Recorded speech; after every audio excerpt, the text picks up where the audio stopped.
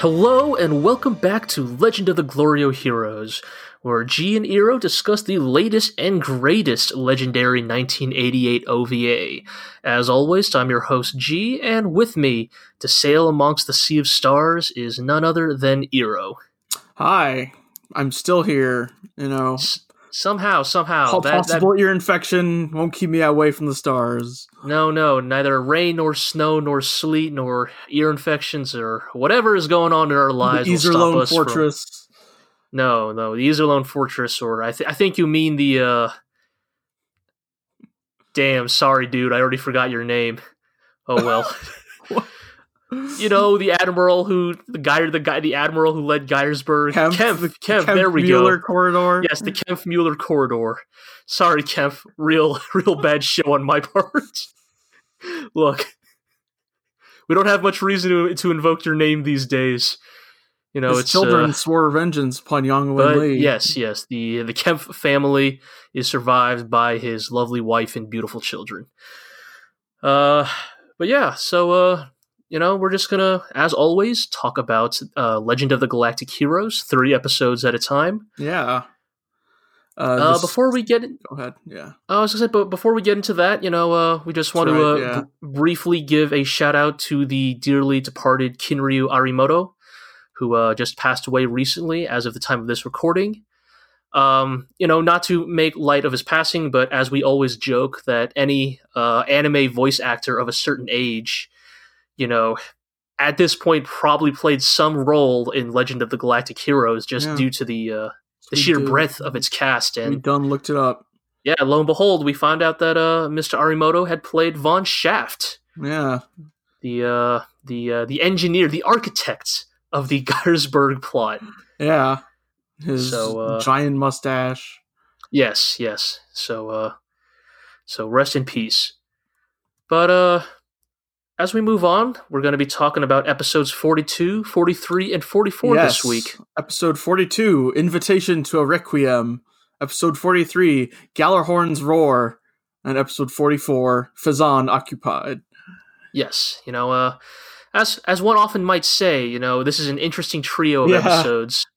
Maybe not as dense as last week's trio, but still definitely worth talking about. Kind of getting into I feel like it's been set up for a long time now, and we're getting into we're starting to get into climax or stuff starting to happen, which in a way means there's less to talk about.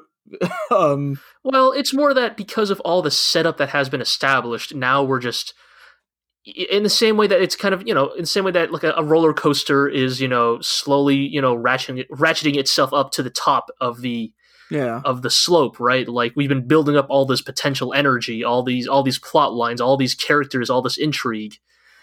And now it's about to come screaming down at 1,000,000 miles per hour. Indeed. And, woe betide to anybody who happens to be caught in its way. But so let's just get right into it because, some fun stuff happening this week, or these 3 episodes. And we start episode 42 with just Julian dreaming about making sure he gets up on time to make breakfast for Admiral Yang Wen-li.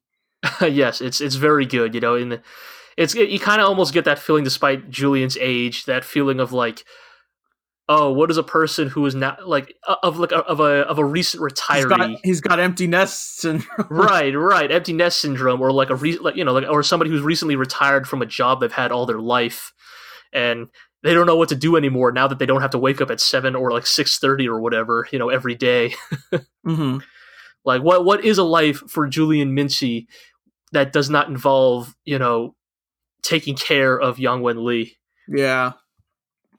Full flashback and everything to him waking up Yang, and Yang saying that it doesn't matter if future historians mock me, they're not even born yet.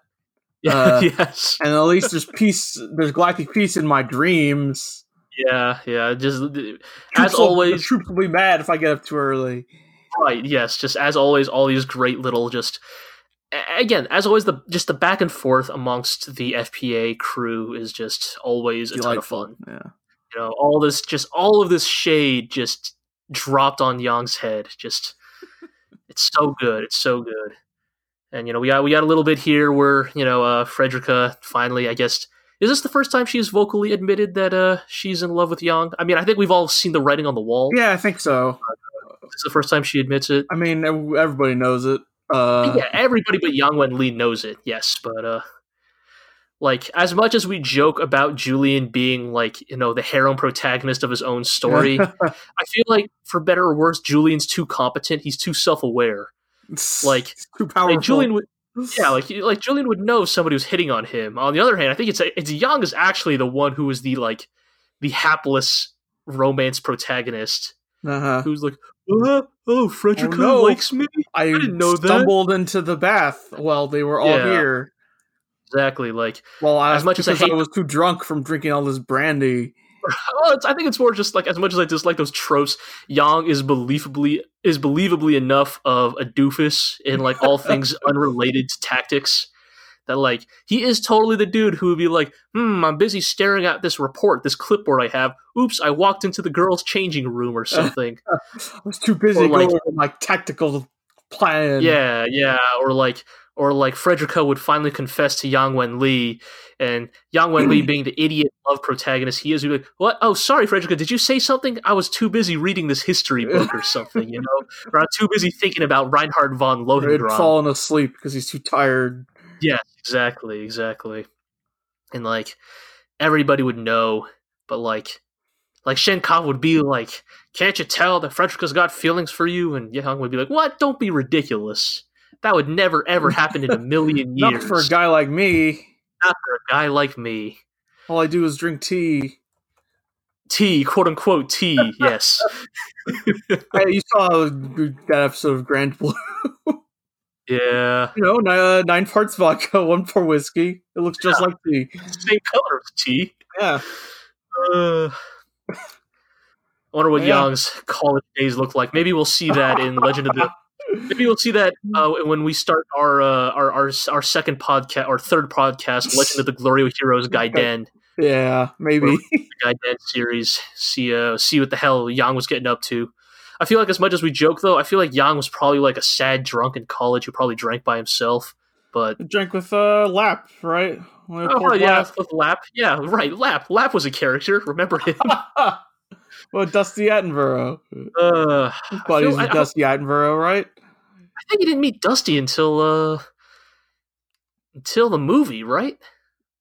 I couldn't even tell you. Yeah, sorry, we don't. Okay, well, I'm sure some commenter will hopefully explain to us the Dusty timeline, because my rough understanding is that Dusty's usage, or the way Dusty is featured in the OVA, is slightly different from the books. Yeah, although Dusty did when he gave his good luck charm to Julian the other day, he told a story about how they met in military academy, right? Oh yeah, I guess he did. Yeah, good eye on you then for remembering that.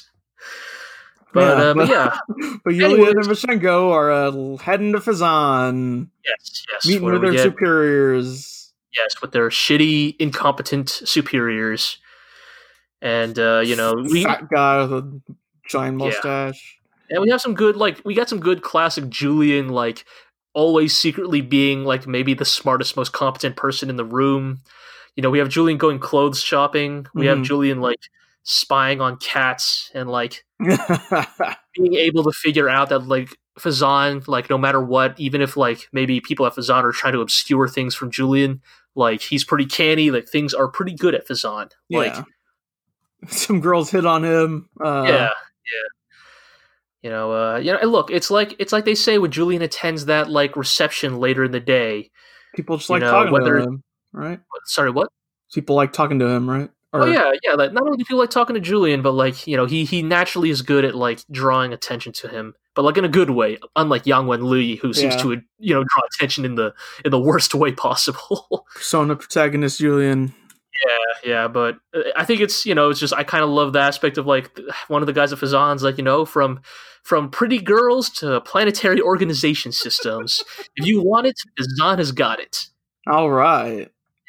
Julian plays it off pretty well, but we begin to see that Julian is pretty good. Unlike Yang Wenli, is also pretty good at playing the politics game. He he starts saying some stuff, some maybe purposely inflammatory stuff, but he says it in a way like he delivers it in a way where Yang would never say it in this way. Like Yang probably wouldn't even say it at all. Well, Yang would say it, and everybody would get mad at him and like kick him out of the party. But like Julian, for some reason, is able to deliver it in a way where like the Vizani politicians are either able to like laugh it off or just be like, no, don't worry, it's definitely not like that. Kid, like in your crazy ideas. Yeah. But Julian basically says, "Hey, why?" But yes, Julian essentially says, "Well, why couldn't the Empire invade through the Vizan corridor? If it's a law, like if the only thing stopping them from invading the Vizan corridor is a written law, a written law that was made by a human being, then that's a law that people can also easily unmake." Yep. And kind of does this to kind of get Rupert's attention. Yeah, which I think.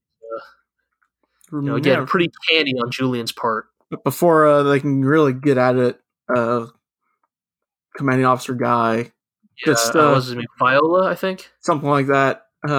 Pulls him off. But hey, as shitty FPA people tend to do, yes. And it also means Rupert goes to report back to Agent Rubinsky, who still doesn't think it's that big of a deal. Right, I kind of do love this aspect of like Rupert is kind of like, we should keep an eye on this Julian kid. Like, he is Yang's protege. That's nobody to sneeze at. Mm-hmm. And, Rubinsky, so here's the thing. Before these 3 episodes, I would have said that Rubinsky, like, casually dismissing Julian was, like, in and of itself an act. Like, he was playing it up, but he was actually like, paying attention to Julian. After these 3 episodes, I begin to question actually how smart Rubinsky is. I feel like Rubinsky is maybe not as canny as he initially seemed in earlier episodes. But then again, considering what he does to Rupert in the next couple of episodes, maybe he actually is as smart as he seems. Yeah, maybe. But anyways, I could also just see it being like he is smart, but also even he can overlook things. True. Right. He is not immutable. Not infallible. But yeah, so we kind of get this good bit where Rupert, goes off to his secret, like, lair, where we find out he's got Earth Cult Bishop Degensby basically, like, locked in a basement full of alcohol and drugs. Right? He's like, oh, well, I don't know what they would think. How would His Holiness, what would he think about your extreme conduct? Yeah, and Degensby rightfully points out, like, no, you made me take all these drugs, asshole. Right, like, I never had any secret vices. You're the one who forced this stuff on me. Which I kind of think is, like, really great in a weird way. Like, not that I have any sympathy for the Earth Cult, but I find it very funny that Rupert is like, no, everybody's got dirt on them. Like, everybody has a secret. Even if that dirt is thrown on them. Right. Even if that dirt is literally shot into their veins. Which I thought was a kind of fucked up thing to do, but it's just the way the Fazan does things, right? Yeah. But I do kind of love that despite being hopped up on drugs and booze, like Degensby is still like, no, I'm not going to play your game. And Rupert's like, well, I try to do this strike me down. I guess I'm just going to blackmail you instead. The true fucking, like, the real way Fazan does things. Right, yes. Fazan, I can't break your ideology of Earth Call or whatever. How would I just fucking blackmail you? Right, I was going to say Fazan are truly masters of the art of the deal, so to speak. Just... Yeah. They certainly have a way... Can't get them to join you, you just beat them down, I guess. Right, just break them down until they're malleable. But, in regards to blackmail, Rupert says it's an antiquated method, but it's frequently used because it's effective. Indeed. It just seems antiquated because it's frequently used. Rupert. Perfect. There are a lot of things I would have loved to see you do in this show, but yeah. We'll get to that. So we switch back to the old Empire because Reinhardt is assigning all of his best admirals for Operation Ragnarok.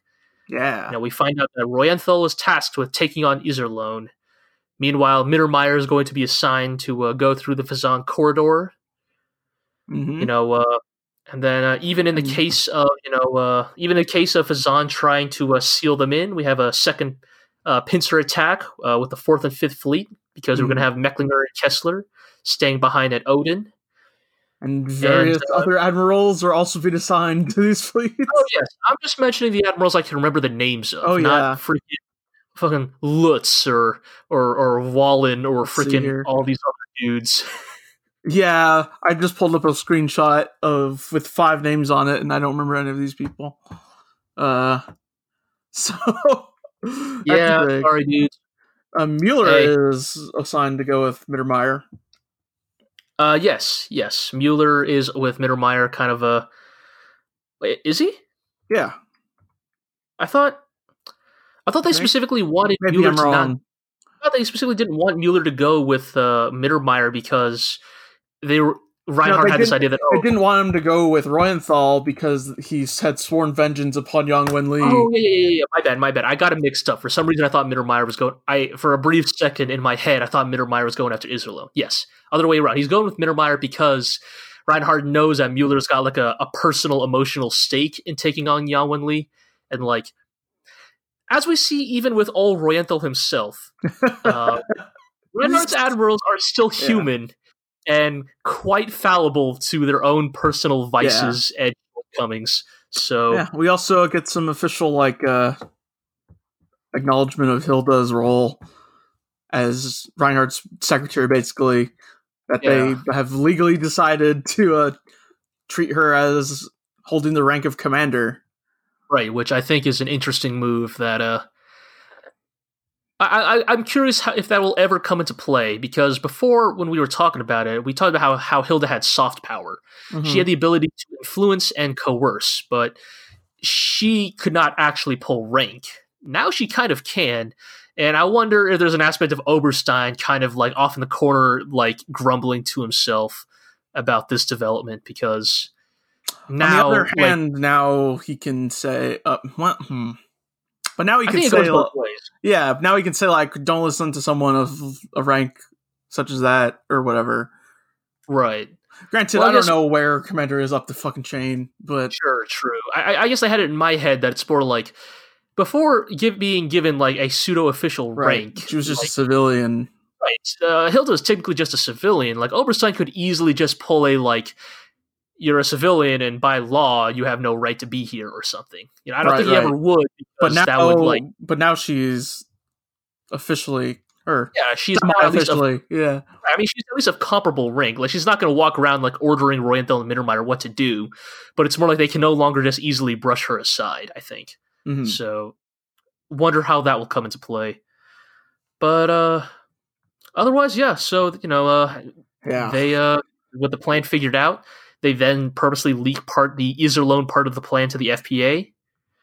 Yep. And you are like, it's fine because we have Iserlohn Fortress. Right. Of course, the freaking entire FPA leadership falls for it other than Bukok, which is just so dang frustrating. Like, how can none of you possibly see this coming? It's just... Yeah, I mean, Bukok's like the only old guard left in the military at this point. Right. Yeah. The other admiral who got shot by Fork is being like retired. Yeah, Dawson's already in this room. Yeah, Dawson's in power now. It's like honestly, I'm not even sure how Bukok's hanging in there. Like I feel like they would have like forcibly retired him by now. Tenure, I don't know. Yeah, or maybe it's just that Bukok's just too damn stubborn to go, unlike the rest of them. Like sometimes I think for better or worse, like I don't hold it against him. But I do sometimes think back to Siddeley, like who just got out when he could. And I don't think even if Siddeley was stubborn enough to stick around, I don't think he could have stayed around, because like he would have eventually been blamed for armlets, or he would have been blamed for like eventually he would have been the fall guy. Wonder what Siddeley's up to these days. Yeah. So in a ways, I wonder if actually Siddeley was the smartest of them all to be like, dude, the FPA is fucked. Like, I'm out of here. I can't fix this. But yeah, I hope he's I hope he's enjoying a peaceful retirement. I'll just say that much. Yeah, I hope so. Beekeeping or whatever it is he's doing. That's right. Right. I don't even remember where the beekeeping joke came from, but just that it was said at some point. Right. I just think someone at some point mentioned the prospect of it, which is very funny to me. But yeah, so then we finally get to Yang Wenli, still at Iserlohn.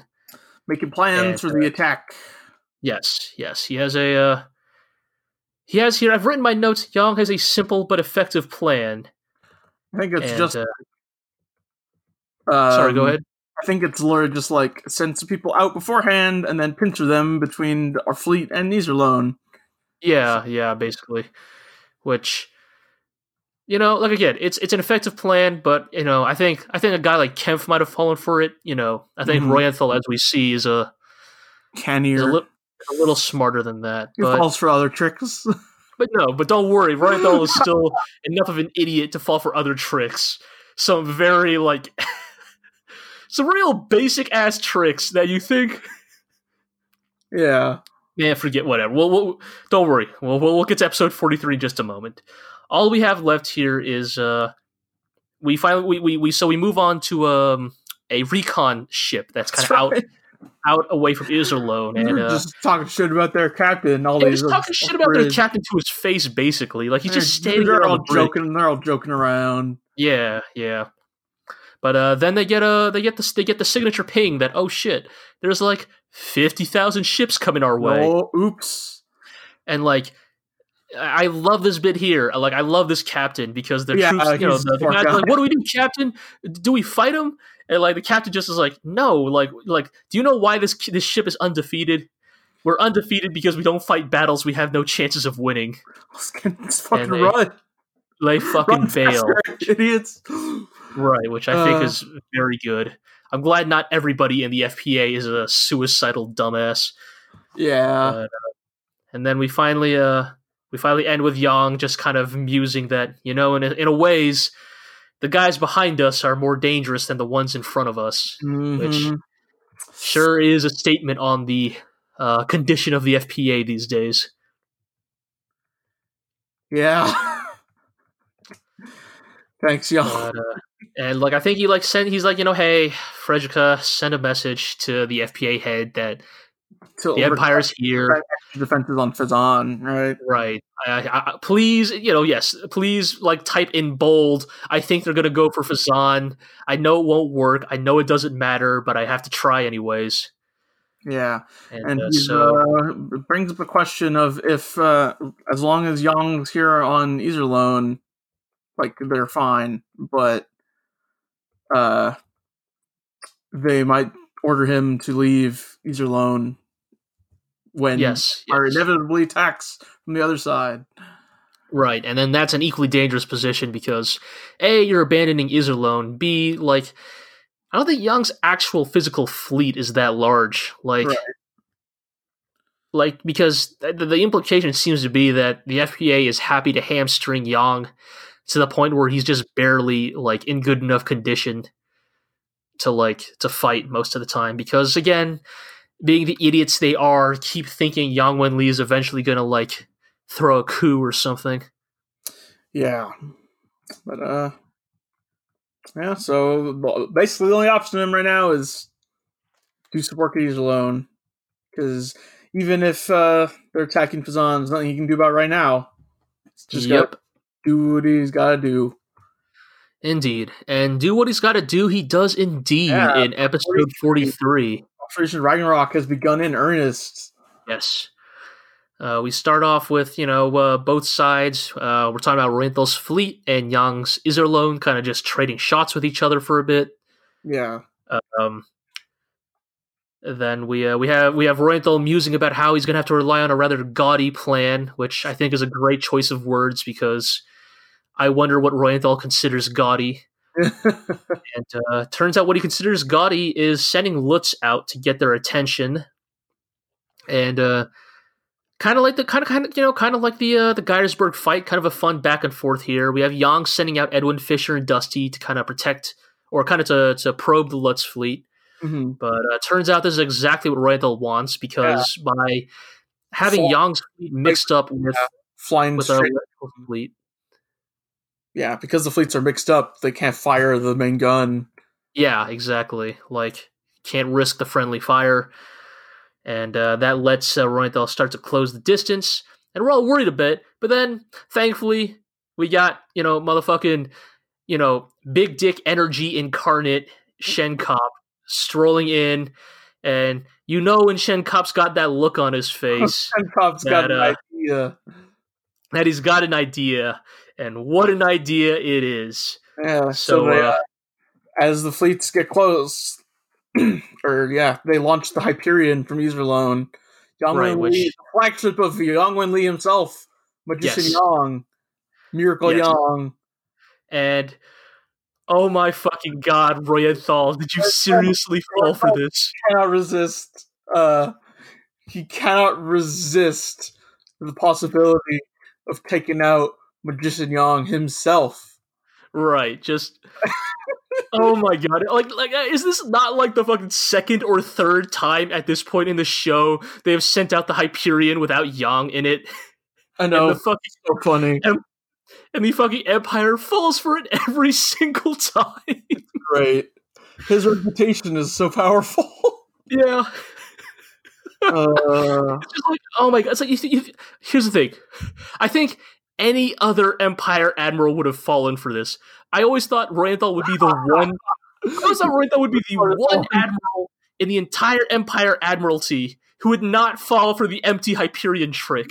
Oh, but it fucking works. Oh my god! Oh my god! I'm so glad this happened. Just because, like, no hating on Royenthal himself. I think as a character he's super interesting, but I think in a ways up till now he was starting to suffer a bit from like Reinhard syndrome of like, he's like the quiet, like competent one. Yeah. Like, he's, like, always cool and under control, but we finally get to see a bit of him, like... I think you're right, but also, he was never so cool and under control, I feel like, that he reached Reinhardt levels. Sure. I wouldn't say he's, like, at that level, but I guess what I mean is I am glad we are fine. I guess what I mean is that, like, at the beginning, when Reinhardt assembled his, like, his magical band of unbeatable admirals, It kind of gave off this vibe of, like, how could anybody hope to stop these admirals? They're the best admirals in the entire, like, Empire fleet. Yeah. Each and every single one of them is a force of nature unto themselves. Right. So, like, to kind of start to see them get bled out, even if it's just bit by bit, first with Kempf and then Mueller kind of getting fucked up. I'm glad it's happening because it's beginning to make the fights feel a little bit more believable, I guess, that at the very least the FPA is capable of putting up a fight against these admirals, Yeah. Is Yang Wen-Li just going to go down the list like it's a fucking, Right. I mean, I was going to say, compare this like to the fucking tower in like Mortal Kombat or something. Exactly. That's what I was trying to... Yang Wen-Li making it up each floor of the pagoda. Yeah. Exactly that. Okay, Yang Wen-Li, test your might. Yes, exactly. How many cups of alcohol can you drink before you pass out? But yes. So long story short, Royenthal, being the fool he is, overcommits his fleet to try and take out the Hyperion. The Hyperion just fucking rams into his flagship. Or I don't think it's the Hyperion, right? I thought it was I think it was like the smaller like boarding ships, right? Oh, was it? I think so. Like the Hyperion was basically just used to draw Royenthal in, because I don't think Shenkop boarded Royenthal's ship with the Hyperion. I think he was like, you're right. On these like smaller attack. Well, anyways, as we're talking about, basically Royenthal, being apparently the gullible dumbass he is, gets drawn into the slugfest with the Hyperion, which allows Shenkop and his Rosenritter to board Royenthal's ship and do what the Rosenritter do best. Which is run yes, which is run headfirst into laser fire and just chop people to pieces. The close range combat stuff in the show is so over the top. It's so over the top, but it's also so good. I kind of love that. Like at first, I was like, "Oh, okay, they're gonna go to melee because of like Zephyr particles, right?" They don't even bring out the Zephyr particles this time. The Empire dudes are just shooting. Yep. They just fucking shoot, and Shenkop runs at 6 guys who are shooting at him and just kills all of them. Yes. It's so good. And, like, motherfucker doesn't even put his faceplate down. He runs out there with his fucking face out there, his gleaming smile as he's just chopping mofos up. So good. And it gets to like the changing room or whatever where Royenthal... Yeah, the locker room, essentially. Royenthal's putting on some power armor for himself. Yeah. And we have a bit here where Royenthal's guards apparently have the fucking best aim in the world. Right. Because they land simultaneous fucking laser throat shots on Shenkop's buddies. So it's Shenkop versus... and Shenkop takes both of them down by himself. So. Right. Like, not even breaking a sweat. But then when he goes on to finish off Royenthal, we find out that there is in fact one other person in the entire galaxy who can maybe put up a fight against Shenkop.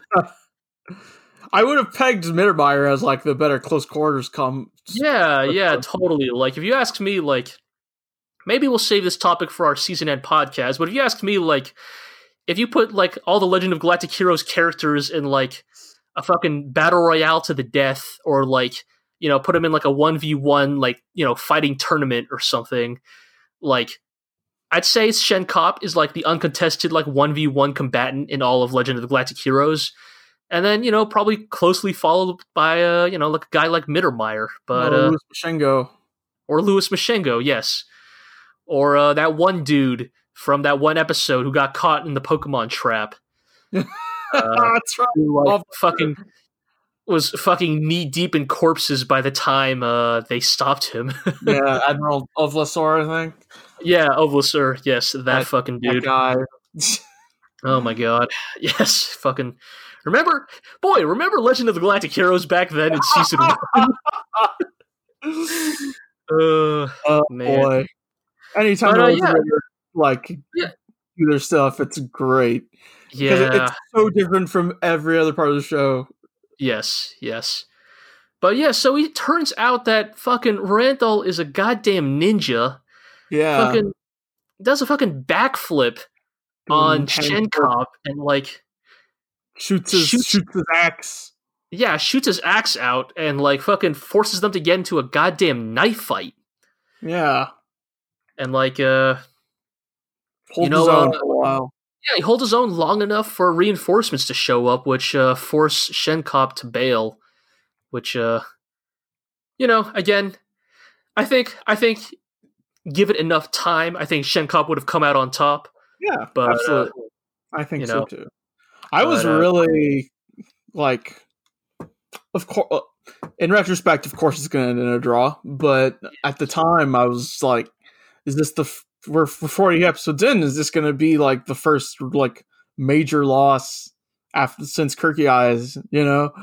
Yeah, totally. I mean, I think it could have gone either way, right? Like, yeah, that's why I was like, "Oh shit." Right, like, think about, like, you know, how much of a twist would be if, just Royenthal fucking drops dead this early on, just, you know, from a knife to the gut from Shenkop or something, or go the other way if Royenthal managed to somehow kill Shenkop, right? Like, to lose Shenkop this early on in a huge blow to Yang Wenli. And, but at the same time, I don't think it would have happened because I think Royenthal's part in this story is not yet played out. Like, we keep seeing those asides with Royenthal kind of like grumbling under his teeth, or you know, just kind of like he definitely has some issues with Reinhard that he has not publicly voiced yet. And I think I'm not going to go as far as say Royenthal is going to try and like throw a coup or betray Reinhard, but I wonder if we're waiting for that shoe to drop.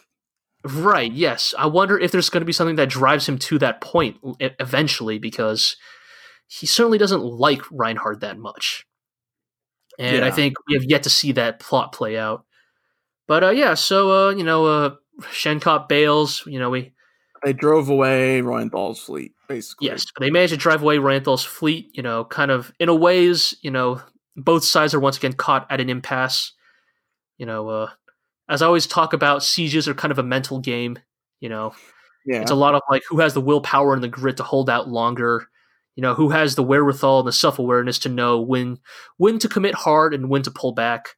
Because, like, there is totally a version of this where either Royenthal or Shenkop overcommits, right? Mm-hmm. And there's a version of the story where Shenkop sees Royenthal's reinforcements come in and he stays in that fight and dies in the process. Or there's a version of this where, like, Reinthal, well, there's a version of this where Reinthal never falls for the plot in the first place. So. Yeah, exactly. But and they ask Young, like, do you think you could take this guy, basically? And Yang being Yang goes into his whole spiel about how he's not really sure if he can take them. Yeah, which I think is a really interesting thing, because that's Yang being Yang, but then I like Shenkop being Shenkop, where he's like, Yang, you can't fucking say that, because one of these days you're going to have to take on Reinhardt himself. Reinhardt is the Shao Kahn in this situation. He's waiting on the top floor. Like, if you start doubting yourself about taking on one of his lackeys, like, can you beat Shang Tsung? How can you beat Shao Kahn? Right, exactly. So, long story short, bless Shenkop for just being like the confident, aggressive one in Yang's corner, to be like, be like, nah, F that, man, you can take him.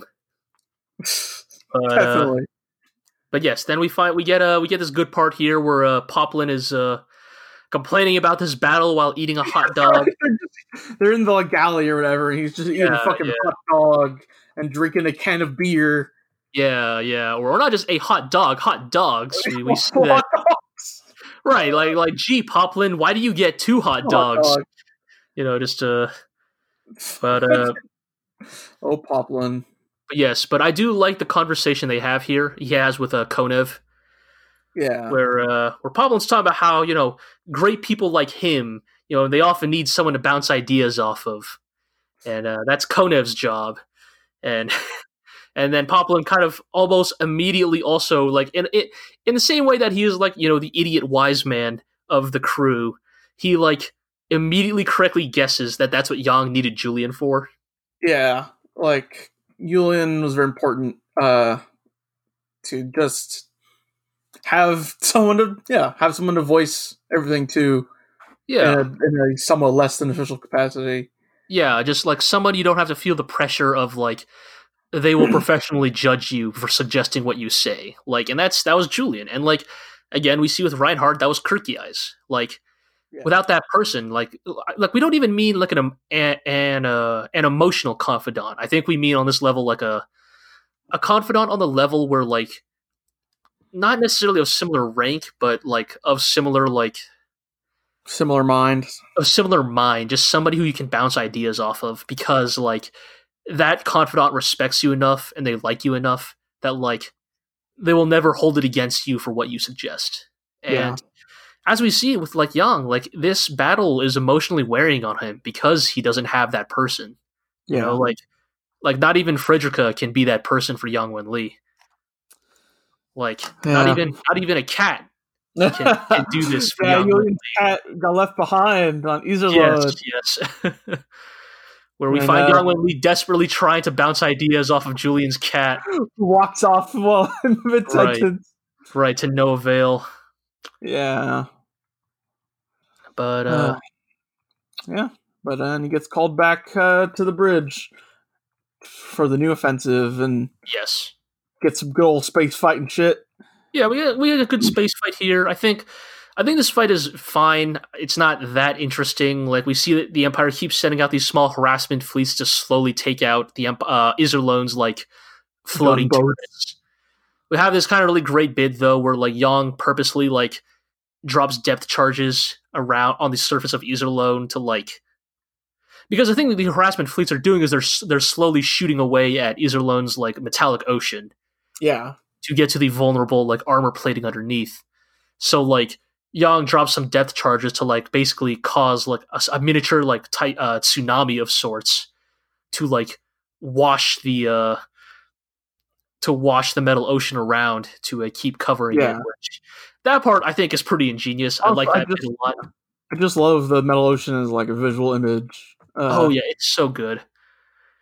Like, it is one of the most, like, space opera ass parts of Legend of the Galactic Heroes. But yes, with this plan, with the fight going as it is, stalemate the fight. Honestly. Yeah, we finally have Reuthel starting to back off from Iserlohn, and the episode ends with Reinhardt being given the Casus Belli he needs to launch the rest of his fleet. Yep. officially called back for reinforcements that can be said to be going to Iserlohn, but that can then detour towards Fazan. Yes. They're going to Iserlohn on paper to back up Royenthal, but you and I, everybody, basically everybody other than the FPA leadership, knows where this is going. Yep. And this is a silly detail, but okay, they've been building up to sickly Count guy doing something, but as all these ships launch and we get Hilda standing with Reinhardt, and she thinks to herself, after all this, I should go visit Heinrich. Yes. She's like, I wonder how my cousin is doing. My weird cousin who is planning something. Also, don't forget, #1 Mecklinger fan in the galaxy. That's right. Baron Kudmel, I think. Yes. Whatever. But so we start off with episode 44. We see Mittermeier already heading towards the Fazan corridor. Yeah. We have the interesting bit where the soldiers and the general rank and file don't know about this, which makes sense. I feel like a plane of this magnitude, you would want to keep to your highest. Right. Yes, it's your highest circle. It would leak, and it would leak in a way you don't want it to leak. Unlike all the other times you have purposely let things leak. Some dude, some ensign would post on Twitter going to Fazan. Exactly right. Like some ensign would take a selfie and location tag it to Fazan corridor. And you're like, wait a minute, that doesn't seem right. Hang on a second. But yeah, so we find Mittermeier reveals they're going to Fazan, and we kind of cut to a Fazani relay station where I love these dudes. I love these dudes with their fucking scouters. Their Dragon Ball scouters. And the scout, detail, the eye plates on the scouters flip up. Right. I really love that. I really love that because I feel like realistically wearing a scouter would actually be really annoying because having half your vision constantly colored green would actually be super debilitating. So just having that tiny smart detail of being able to flip the scouter back, it's a dumb minor thing, but I really do love that detail. Yeah. But anyways, yeah. So they're like, wait, what's how big of a fleet are we talking about? Oh shit, it's 10,000, 3,000, 30,000. Yeah. Right. I mean, in a way, this bit is almost exactly it almost exactly is some fucking Dragon Ball shit, where they're fucking what does the scouters say about their power of their fleet?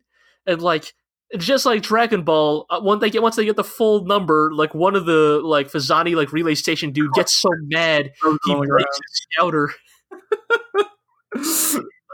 30,000 ships. But yes, so apparently turns out Rubinsky actually totally got tricked by this. Rubinsky basically admits, I didn't think Reinhardt would do this that soon. Right. And, we have Rupert. Rupert's I guess you weren't that great, Adrian Rubinsky. You were only Landsher for 4 years. Your age is over, old man. Right. So Rupert reveals his plan to overthrow Rubinsky. Not only does he pull a gun, but kind of starts to friggin' mentally and emotionally get frayed here. His crazy eyes going. Yeah, whereas Rubinsky is fucking cool as a cucumber. I kind of love it. There's a part of me that was up until the scene played out. I was like, shit, I can't tell if Rubinsky is actually completely in control here, or if he just has severely overestimated his own right. His own power. And then his fucking Secret Service kicked down the mirror and just the one-way mirror and screwed up Rupert. Yeah, they just fucking blast the shit out of him. We have a bit here where I kind of love where once again, obviously this is just good subtitling work, but there's a part here where Rubinsky is yes, as your father in quote unquote, Right. Yeah, Rupert's mad that Adrian Rubinsky is calling him by his first name. Don't you dare say my name so casually. Yeah. Agent Serbinsky. But yeah, and then we have a bit here where Rubinsky says, like, well, I don't actually know if this is true. In fact, I feel like this is just like this is just a retroactive self-justification that like narcissistic people in power say. But Rubinsky like drops a line where Rupert, if you'd only known your place, like, right. I would have, if you had just waited for your time, I would have made you, the Landashar eventually. Given it all to you. Which, like, I don't know if that's necessarily true. I feel like guys like Rubinsky, like, if you look in history, like, people like Rubinsky tend to want to hold on to power until they drop dead. Yeah. Like, people like Rubinsky do not peacefully hand over power, quote unquote, when the time is right. But what can be said? Yeah. We do have a good bit here where Rubinsky does mention, like, when did you ever think that Dominique St. Clair, or whatever her name is, right, like, was on your side, right? Like, like, Rubinsky's been playing every angle since the start. It's true. And even if he lets Fazan get invaded, he's still smart enough to know how to navigate out of this situation. Yep. He says, just like Jobtrinek did, I'm going to go into hiding. Yes. And just come back when everything's blown over. Yeah. But yeah, so that happens, and then we cut to Julian, who has kind of got the right idea. Like, the Empire's here. Like, it's too late to stop them. They've already jammed communications. It's too late to even get the message out. So, like, all we can do now is damage control, and to do that, we're gonna take out the FPA data computers or whatever. Right. They kill the servers. Steal all of our information. Right. And, like, fucking God, the FPA is just so fucking shit. Everyone in this room is just like, oh no, what will we do? Right. Or you have the fucking, I don't even remember that dude's fucking name, the Reed Richards motherfucker. The commissioner guy. The liaison. I mean, I know he's the liaison, but I don't remember his name. I don't either. So we're just going to keep calling him the Reed Richards motherfucker. And he's like, you have this great bit where he's like, oh, God, I don't know what to do. And then Julian's like, we got to take out the fucking mainframe. Yeah. And then I don't take orders from you, kid. Right, Reed Richards is like, I don't take orders from you. And it's like, fucking Julian's like, you're a fucking idiot. And then fucking on a dime, the Reed Richards motherfucker's like, well, as long as you take blame for taking out the computers, okay? And it's like, oh my God, you guys are. There's just really good bit here where Julian's like, well, if you don't like that, we could just let the Empire take all the information. Maybe they'll be lenient with you. Forgive it to them. Yes, like, yes. And he's like, really? Awesome. Nope. Yeah, I'll take responsibility. Let's erase all of it. Yes. It's just at the end of the day, perhaps Julian's greatest skill is he knows how to deal with people. Because so Julian manages to take out the data and even sets up a pretty good booby trap here to buy some time. Yeah, gets it done. Yeah. As he gets it done, everyone fucking bails on him. Yes. There's this great bit where we at the beginning when they first come to the FPA like embassy, like everybody, including like other FPA military personnel, are there, like all like huddling and whispering to each other, and like when Julian comes out of the server room and goes, "Hey, we took out the data," the room is fucking empty. Yeah. Other than the Reed Richards motherfucker. Yeah. Who apparently is too chicken shit to even flee, which I kind of love in and of itself as like a statement on that dude's character. It's true. But yeah, but Julian and Mashengo take him with them. Yes. They acknowledge that he's chicken shit and will be a burden. But hey, it's the right thing to do.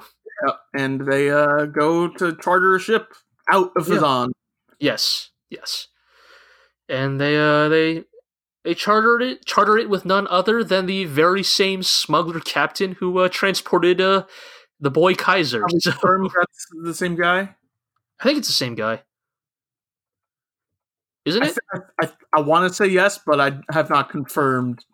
I think it's the same old fat dude with the mustache, right? Like the only difference is he says like, but unfortunately this time I can't do it, but I know another captain who will do the job, right? his pilot's missing or something. Yeah, because his pilot went missing. Oh, right, because his pilot, Konev... Wait, no, not that one. That was a... Oh, right, yes, they have... This is where we finally get the conversation where, I think, doesn't Julian mention, that they know a Konev as well? Or was that... Shoot, am I getting this mixed up with the prior trio of episodes? Oh, boy. I couldn't even tell you. Let's see.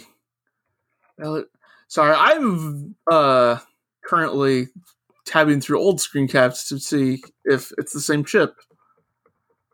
All right, well, regardless... It's not the same ship. What? It's not the same ship. Oh, is it not the same ship? Okay. My bad. All these old dudes with mustaches look the same to me. Yeah. Okay, yeah. Julian says, Okay.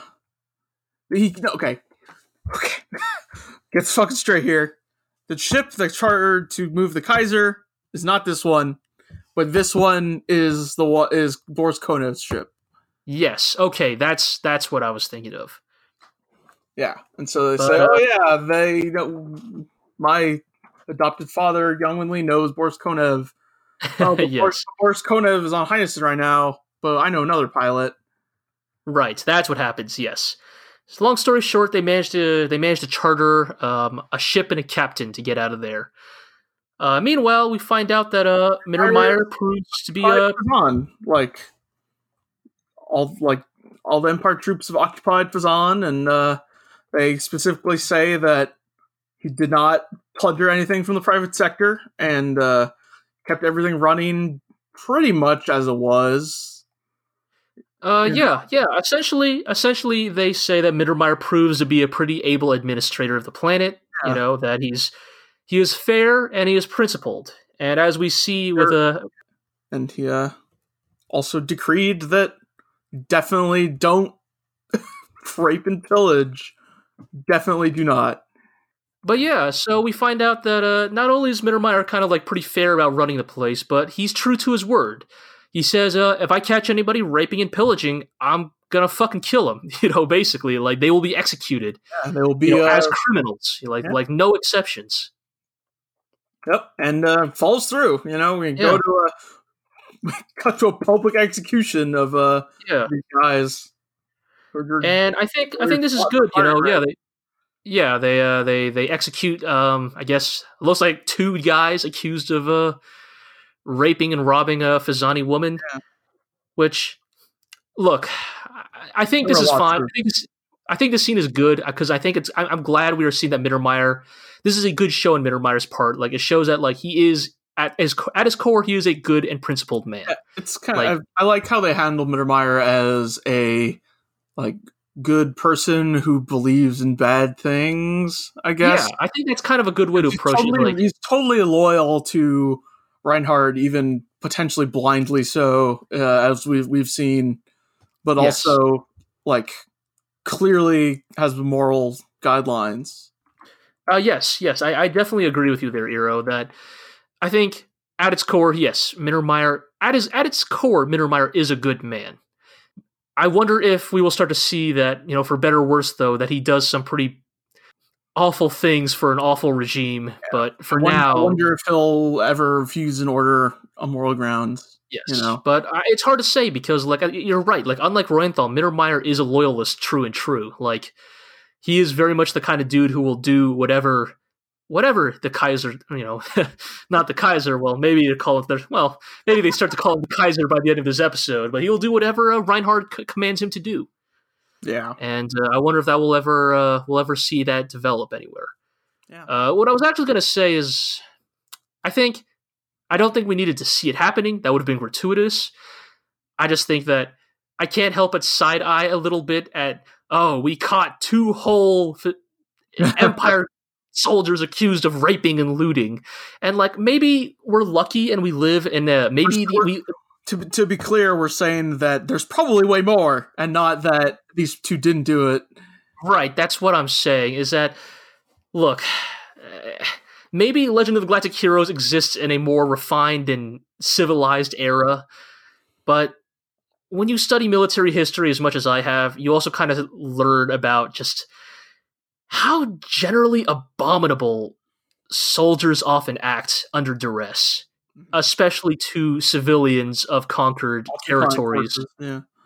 You know, like, you only need to look at, like, freaking Germany, Russia, and Japan during World War II to kind of see, like, the kind of truly awful things soldiers will do to civilians, you know, when they're occupying territory. Yeah. And that is even with, like, commanding officers who are ostensibly saying, no, don't do that. Because no matter how strongly you try to enforce that, like, people are people, and people will often do terrible things regardless of the consequences that await them. Yeah. So I'm not saying, oh, we needed to see, like, Mittermeier execute, like, 100 dudes for, like, raping and pillaging. But I think 2 is a weirdly small number for what is the occupation, like, the military occupation of an entire planet. Like, if that's meant to speak to, like, how capable of a leader Mittermeier is, like, that's how, like, strongly, like, he commands his loyalty of his troops.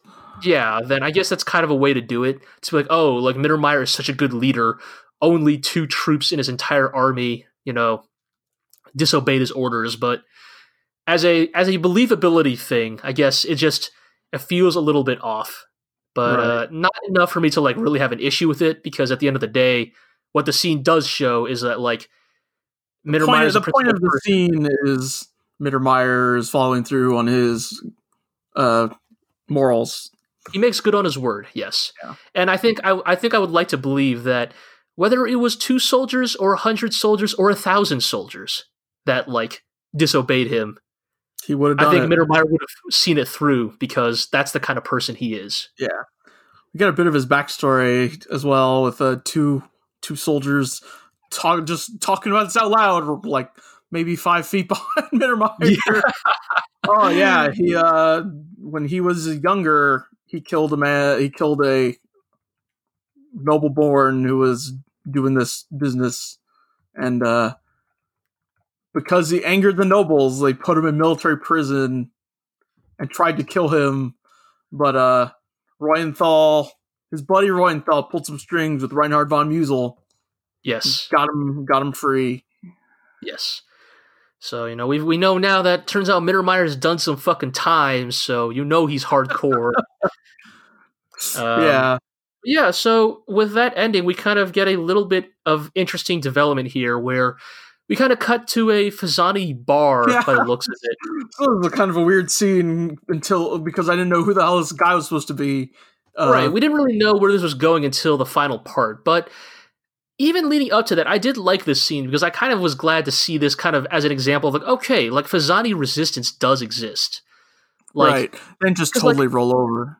Right, like, there's kind of, for better or worse, because of the Fazan characters we are introduced to in this show, we kind of have, for better or worse, a rather, like, kind of low opinion of Fazan, just because, you know, when most of the time at Fazan is spent with, like, guys like Rubinsky and Rupert. Right. Like, blackmailers and schemers. Yeah, it's like you kind of forget that, oh, okay, like, there are people who are proud to be Fazani, and that there are ideals and, like, principles that they consider, like, uniquely Fazani that are worth fighting for, even against the Empire. Yeah. You know, and I can kind of appreciate that. And we finally find out that, oh, the, like, kind of revolutionary dude who keeps spouting all this stuff is actually our pilot. Yeah, they come and say, hey, we got a job for you, buddy. And yes, his job is to get some motherfuckers off this goddamn planet. So, yep, you know, we're definitely going to see how that goes. And Reinhard makes his appearance on Fazan, sparkling like the sparkly man he is. Yeah, like, this fucking hair is sparkling in this scene, like some fucking. I think this is the scene from the opening. Like, maybe. It's some real Bishonen ass shit. Some real 90s Bishonen fucking shit. Yeah. But maybe a little bit less Bishonen is the part where people start shouting Sieg Kaiser. Sieg mein Kaiser. That's right, Sieg mein Kaiser. This is how the people are welcoming Reinhard von Lohengram to Fazan. And, right. You know, if you weren't sure about where the Empire's primary, like, cultural like inspirations come from, you sure as hell know now. Yeah. But, yeah, he drives over to the Landersher's office or whatever, and he did not get the data from the FPA's computers, but he's got navigational data from Fazan's computers. Right. And so goes in alone to see all of FPA space at once. Yes. And think to himself that this is all we're gonna conquer all of this, Kirky Eyes. If only Kirky Eyes were here. If only Kirky Eyes were here. But yeah, he finds out where Heinesen is and, sets his sights on it. And so we end this episode with Fazan's rather quick and fairly peaceful occupation. Yep. Yeah.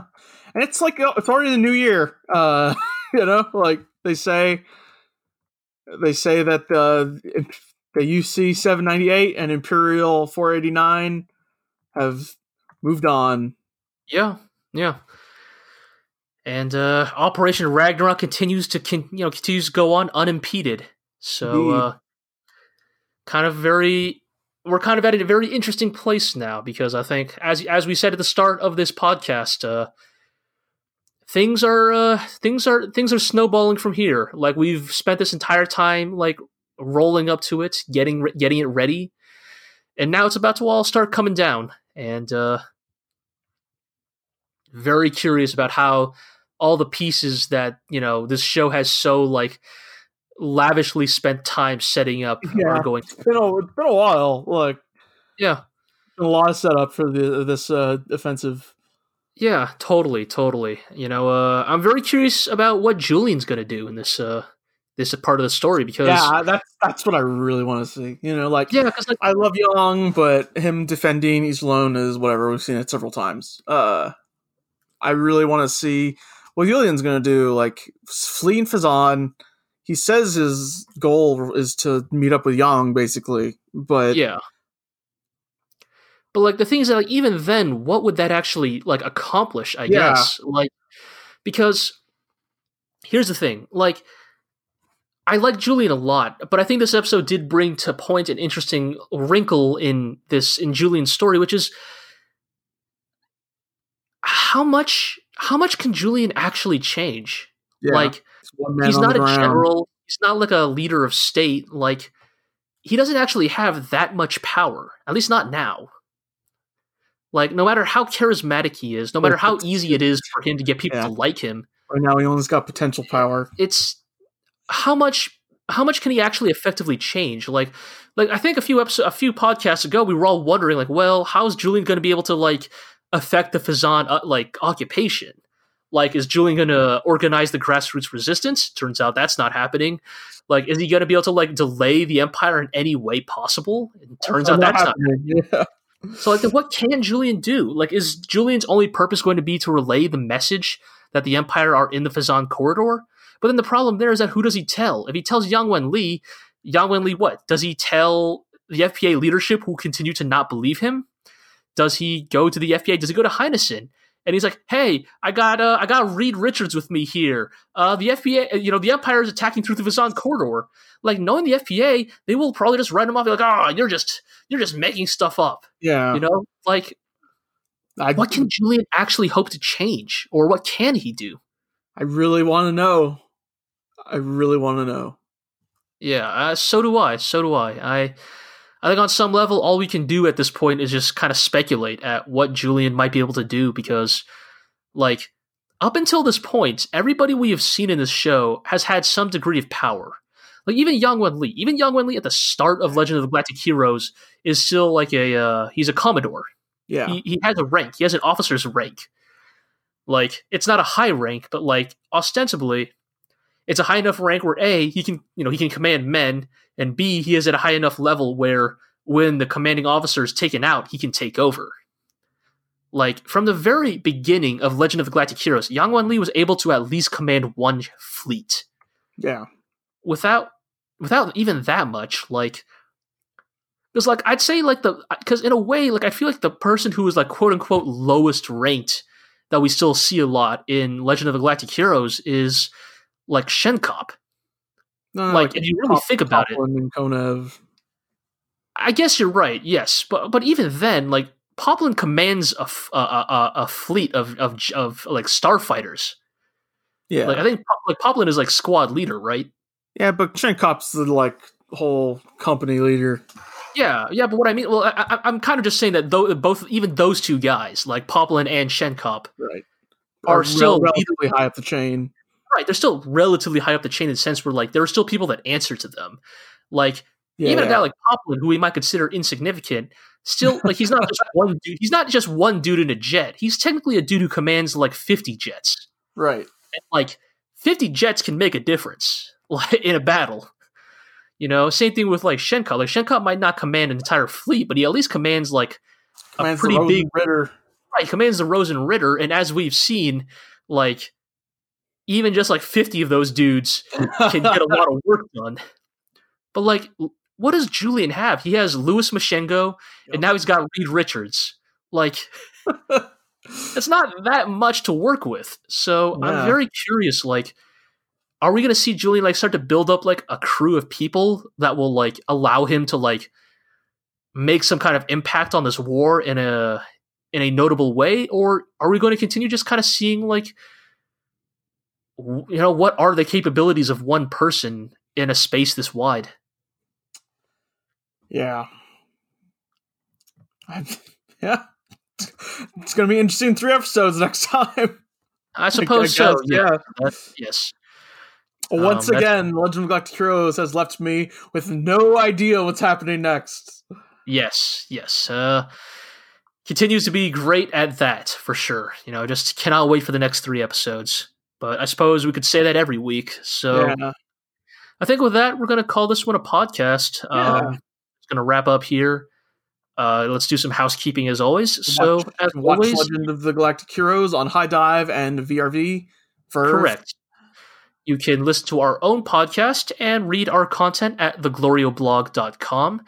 You can follow us on Twitter at theglorioblog. You can also listen to the podcast on iTunes and Podbean, and I think we're looking into other podcasting like aggregators. I don't know though; that's Gel's job. Speaking of Gel, you can also listen to our sister podcast, the GLORIO Chat, where we talk about anime that aired, you know, more recently this week and not 30 years ago. Yes, and you can also listen to the podcast on YouTube. If you just like Google Legend of the GLORIO Heroes, it'll probably turn up. Because we still don't have a YouTube URL, but maybe if some more people subscribe, we might be able to do that someday. Comment, subscribe. Yeah, all that good stuff. Tell your friends, tell your enemies, leave a good review. You know that y'all know the score. You've been listening this long, you know already. Yeah. But I think with that, that's going to do it. Iro, do you have any closing thoughts? I wonder if they're going to go talk to Konev, I guess. Yeah, I suppose so. Yes, that's like the only path that I can see at the moment. Yeah. I think Konev, like all the minor Legend of the Galactic Heroes characters we've seen so far, eventually they will have their part to play. But that'll have to wait for another time. So as always, thank you all for listening. Iro, thank you for accompanying me on this journey. Thank you. And as always, we will see you all next time amongst the Sea of Stars.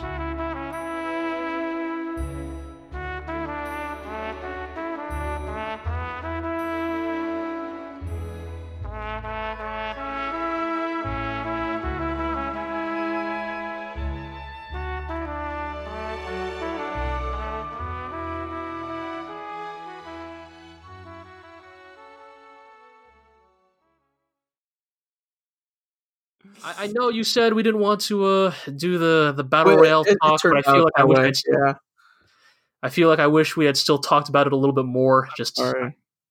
I feel like especially because then we could have tied it into a bit about Apex Legends. Oh, well. Like we could have been like, all right, like if Shenkop, you know, if they all drop in on like a big island, like is Yang Wen Li like the dude who like fucking runs around for like 5 minutes in an area and doesn't manage to get a single gun? So like me most of the time. Yeah, because Yang Wen Li, the dude who's like, well, I managed to find 3 grenades in a backpack, and like 15 attachments, Whereas like Julian is like the dude who probably picks up like the starter pistol and then gets 3 kills with it in the first 10 minutes. Yep. Kill leader. Shen Kop is the dude who manages to get like first blood, and he does it without a weapon. He drops on a supply ship and beats everyone with his fists. Yeah, and just punches somebody to death. Oh boy. Yeah. Benfield, I feel like Benfield would probably like get a lot of kills, but he would also die super early. That's the kind of the vibe I get from Benfield. Benfield is like a dude who would drop into like the hottest area, like get a bunch of really good guns. Who like plays 50 matches in an hour or whatever because he just keeps dropping on the hot zone and getting killed instantly. Yes, he's like the dude who shows up and you see his player card and he has like 70 kills, but like has never won, a battle royale match. Yeah, but that's fine because he's just in it to shoot people up.